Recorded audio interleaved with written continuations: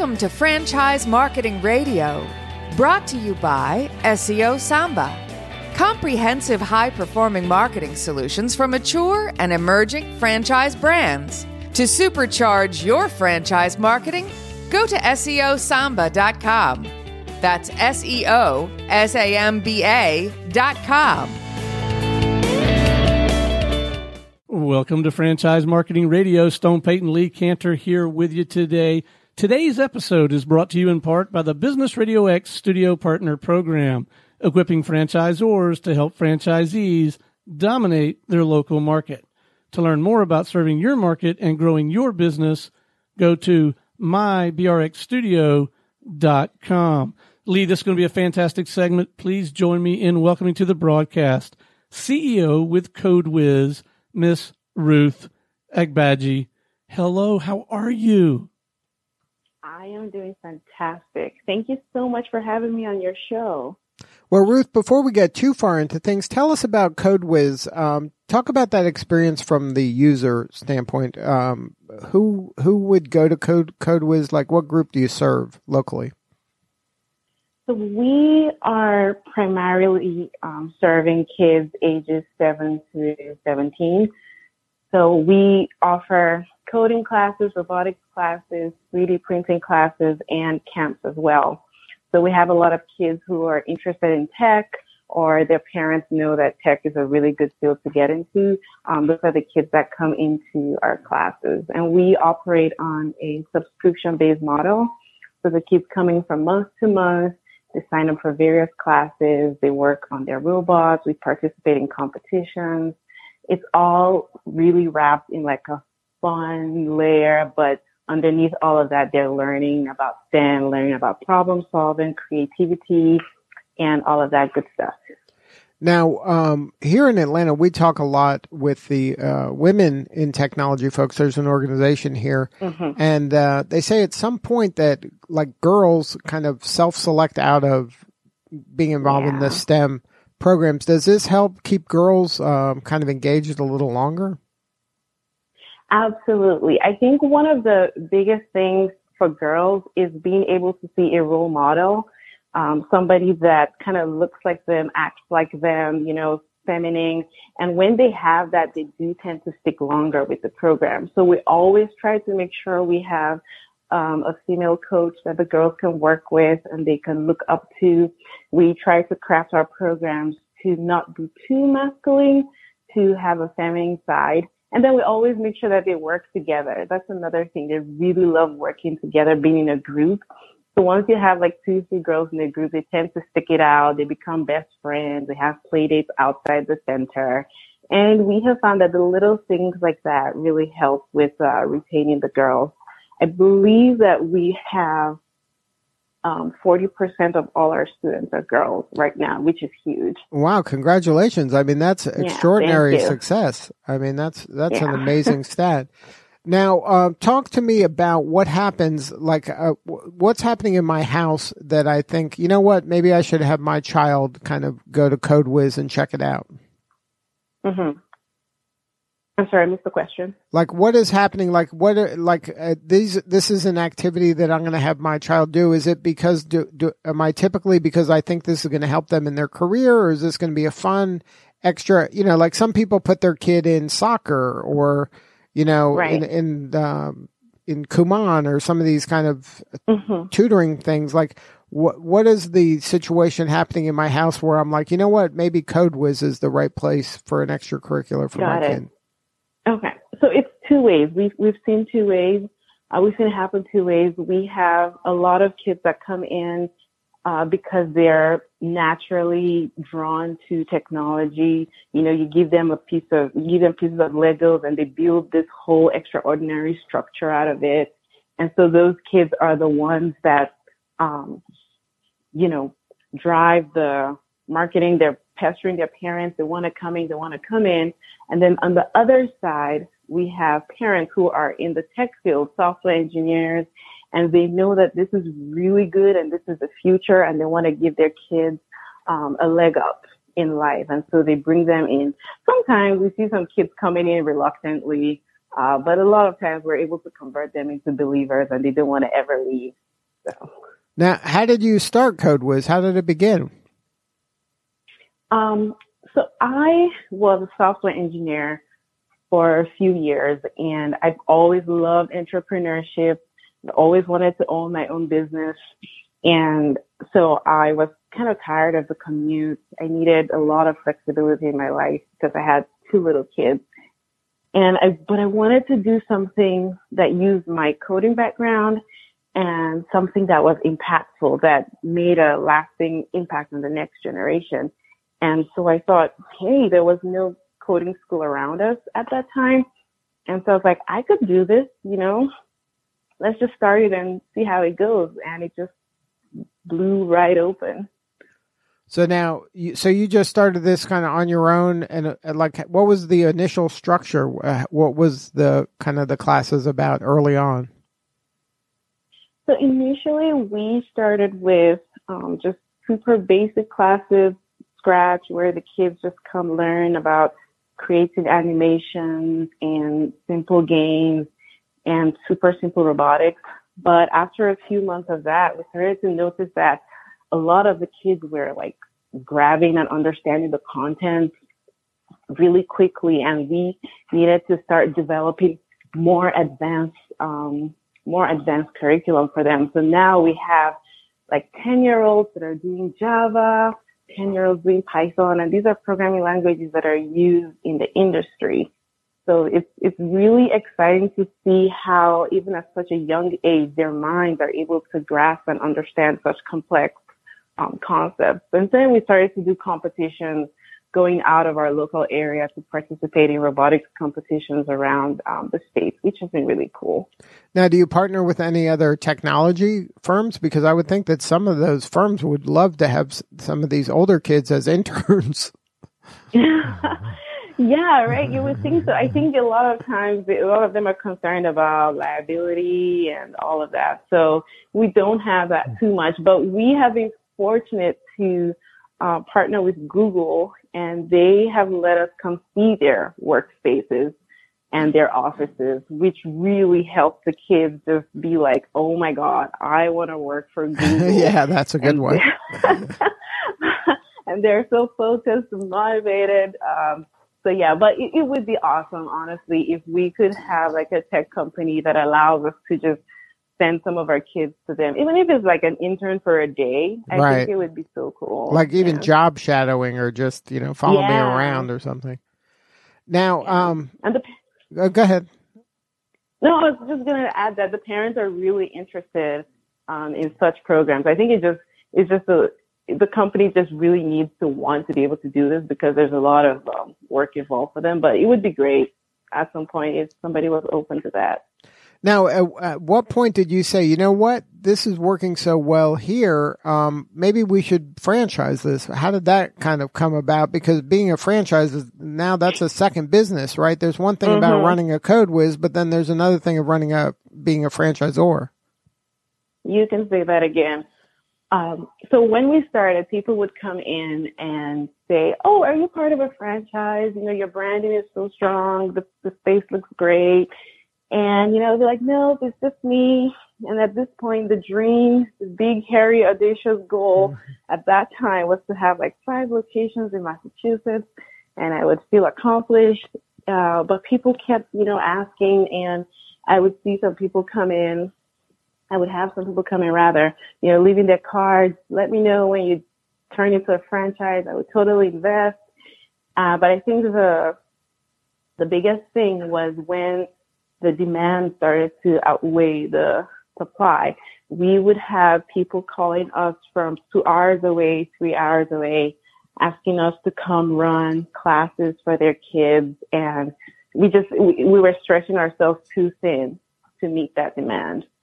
And so we said, okay, I said, let's just jump into this franchising ship. I know it's a whole different business, but let's see what happens. And it's been great. We started this year. We have 2 locations up and running, 2 franchise locations up and running, and they are doing well. They're crushing it in their markets. So it was a good decision, I think.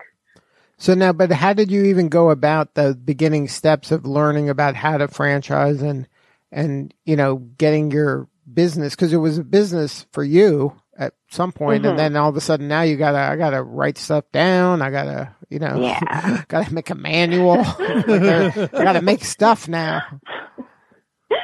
So the lucky thing for us was when I started the business, my little boy started to fall really ill. And so I had to quickly hire a manager for my center. And to help her out, I was doing a lot of documentation. So I was already writing a lot of how to do this, how to do that. This is what we do here. And I was making her do a lot of that. So once I made the decision to franchise, we had a lot of documents. They weren't all put together, but at least we had a good starting point. And I did a lot of Googling. I think that's usually the first place everybody goes to now is you first of all Google, how do I franchise my business? And I partnered with a few people who have really, really helped us to get to where we are. I worked with SMB partners, Steve Beagleman in Pennsylvania. I've worked with Eric Schechterman of FriendNet, who's been this fabulous mentor. I've worked with a really great law firm, and our sales is outsourced to Pinnacle Development. So I'm really trying to surround myself with people that really know what they're doing in the franchise world. I didn't start out that way. I started out with just using a bunch of random people, and very quickly I realized that was a horrible, horrible decision. So now I have a lot of strong people around me supporting this. And that's a good lesson for people out there. Your team is really important, so choose wisely, right? Yes, I think that a lot of times as business owners, when you're starting out, you hack your way through many things. So because I was on the tech side, I did the website myself, I was doing some of the graphic design myself, but I found that in franchising, you just can't hack your way through it. You just need to get it right from the beginning and spend that money, put, great people on your team from the get-go, just so you can have a solid foundation. Now, do you remember signing your first franchisee? Yes, that was such an emotional moment. It actually happened that two of them signed on the same day. So that was really cool. It was very nice to see that, all the work and all the pain and the money, is starting to bear fruit. So yeah, that was pretty exciting. And then, did you have to kiss a lot of frogs to get that franchisee? Because I would imagine that the right fit is important to be successful, right? Yes. We were really blessed, honestly, with our first two. So the first guy, his kid had been attending CodeWiz since we opened. So he'd been taking classes there. I knew him, was familiar with the family. His wife is a friend, and they were relocating to New Jersey, and he wanted to get out of the corporate world at that time. And so he said, I really love kids. My son has loved this program. I want to own my own business. Can I take CodeWiz to New Jersey? And I was like, sure, let's do this. And the second guy, he was just walking by the center. He literally was just passing by and stopped in. I was like, what is this? This place is cool. And he's on the software side. And he saw the flyer, he read it, he talked with his wife. He was like, this is so good. We had more conversations. It looked like we were aligned. And he and his partner opened a center in close to us, 30 minutes away from us. So we lucked out. It wasn't such a terrible experience. So now, what kind of, in your mind, who is that perfect, ideal candidate for opening a CodeWiz franchise? Like, how would you kind of describe them? Is it like is this a woman-owned, kind of woman-led endeavor? Should an ideal person be a woman, or is this something that I have to be there every day, or is this I can be an absentee? Like, who's the profile? Okay. So ideally, the first thing that I look out for is somebody who wants to impact their community.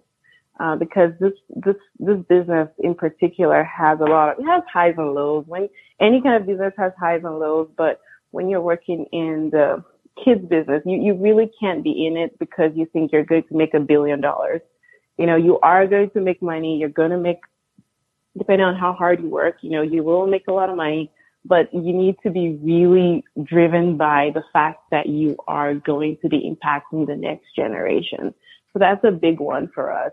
At this stage, because we're still new, we're also looking for people that have a lot of drive, people that are fairly entrepreneurial, because we're still figuring out some stuff. We figured out a lot, but, as with any new system, there are still kinks to be worked out. So we need somebody who can just take what we have and just run with it. And you don't have to have a tech background. You just need to be willing to be able to understand how we approach teaching our kids and be willing to work with that. I think those are the three big things that we look out for. You don't have to be a woman. I would love to see more women do this, but you don't have to be a woman. Now, is the opportunity for like individual locations, or are you selling these kind of in blocks? Like, are you looking for multi-unit people? So we are open to multi-unit deals. I believe that people can run this business semi-absentee. That's the way I run it right now.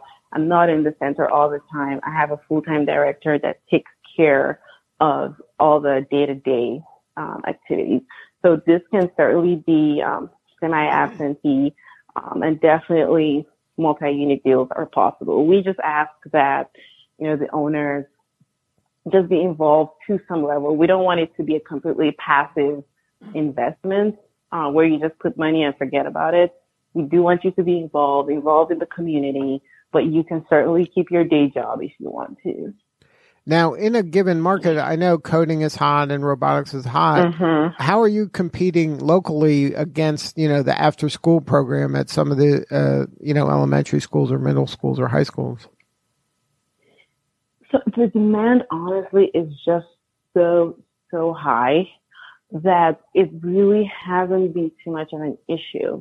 And we have also found that because we are a center and we offer a bunch of things every single day, parents do tend to come to us because there are different options that they can pick from. So a lot of times at the elementary or middle schools, after school programs, they might have like coding for 1 hour a week, but it's just one particular course that is being offered and everybody has to take that. And another cool thing that we do is every student's path is personalized. So you're not stuck with the class. You don't have to progress at the pace of the class. If you're a fast learner, you move fast. If you're a slower learner, you move at your own pace. But with class structures, the teacher always has to cater to the average kid. So the faster ones are bored, the slower ones are frustrated.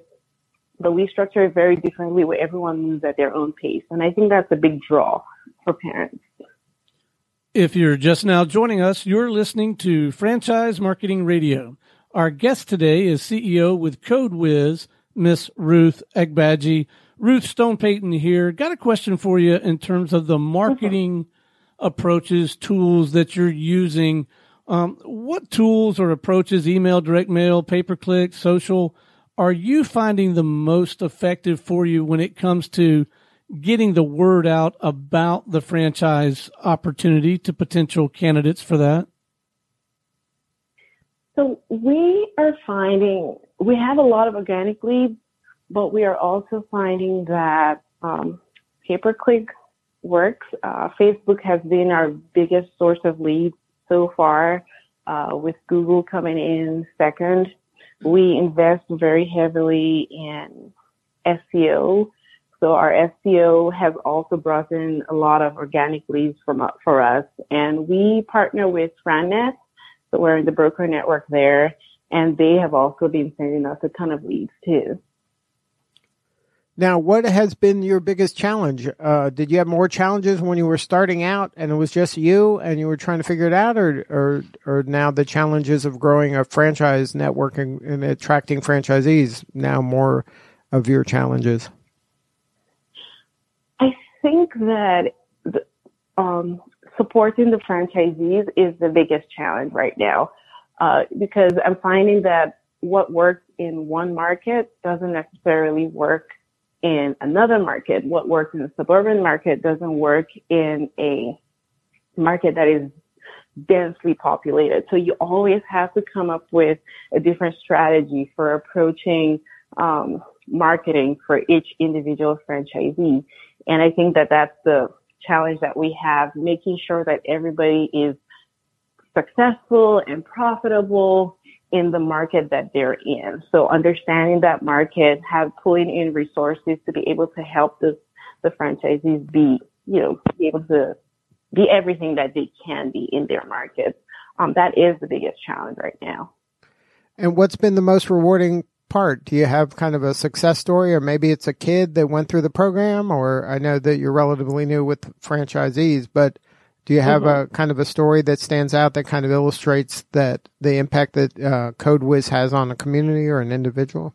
Yeah. So we had this young lady. She came in and was learning how to build a video game. And as part of learning that, she needed to learn about the coordinate system, the X and Y axis.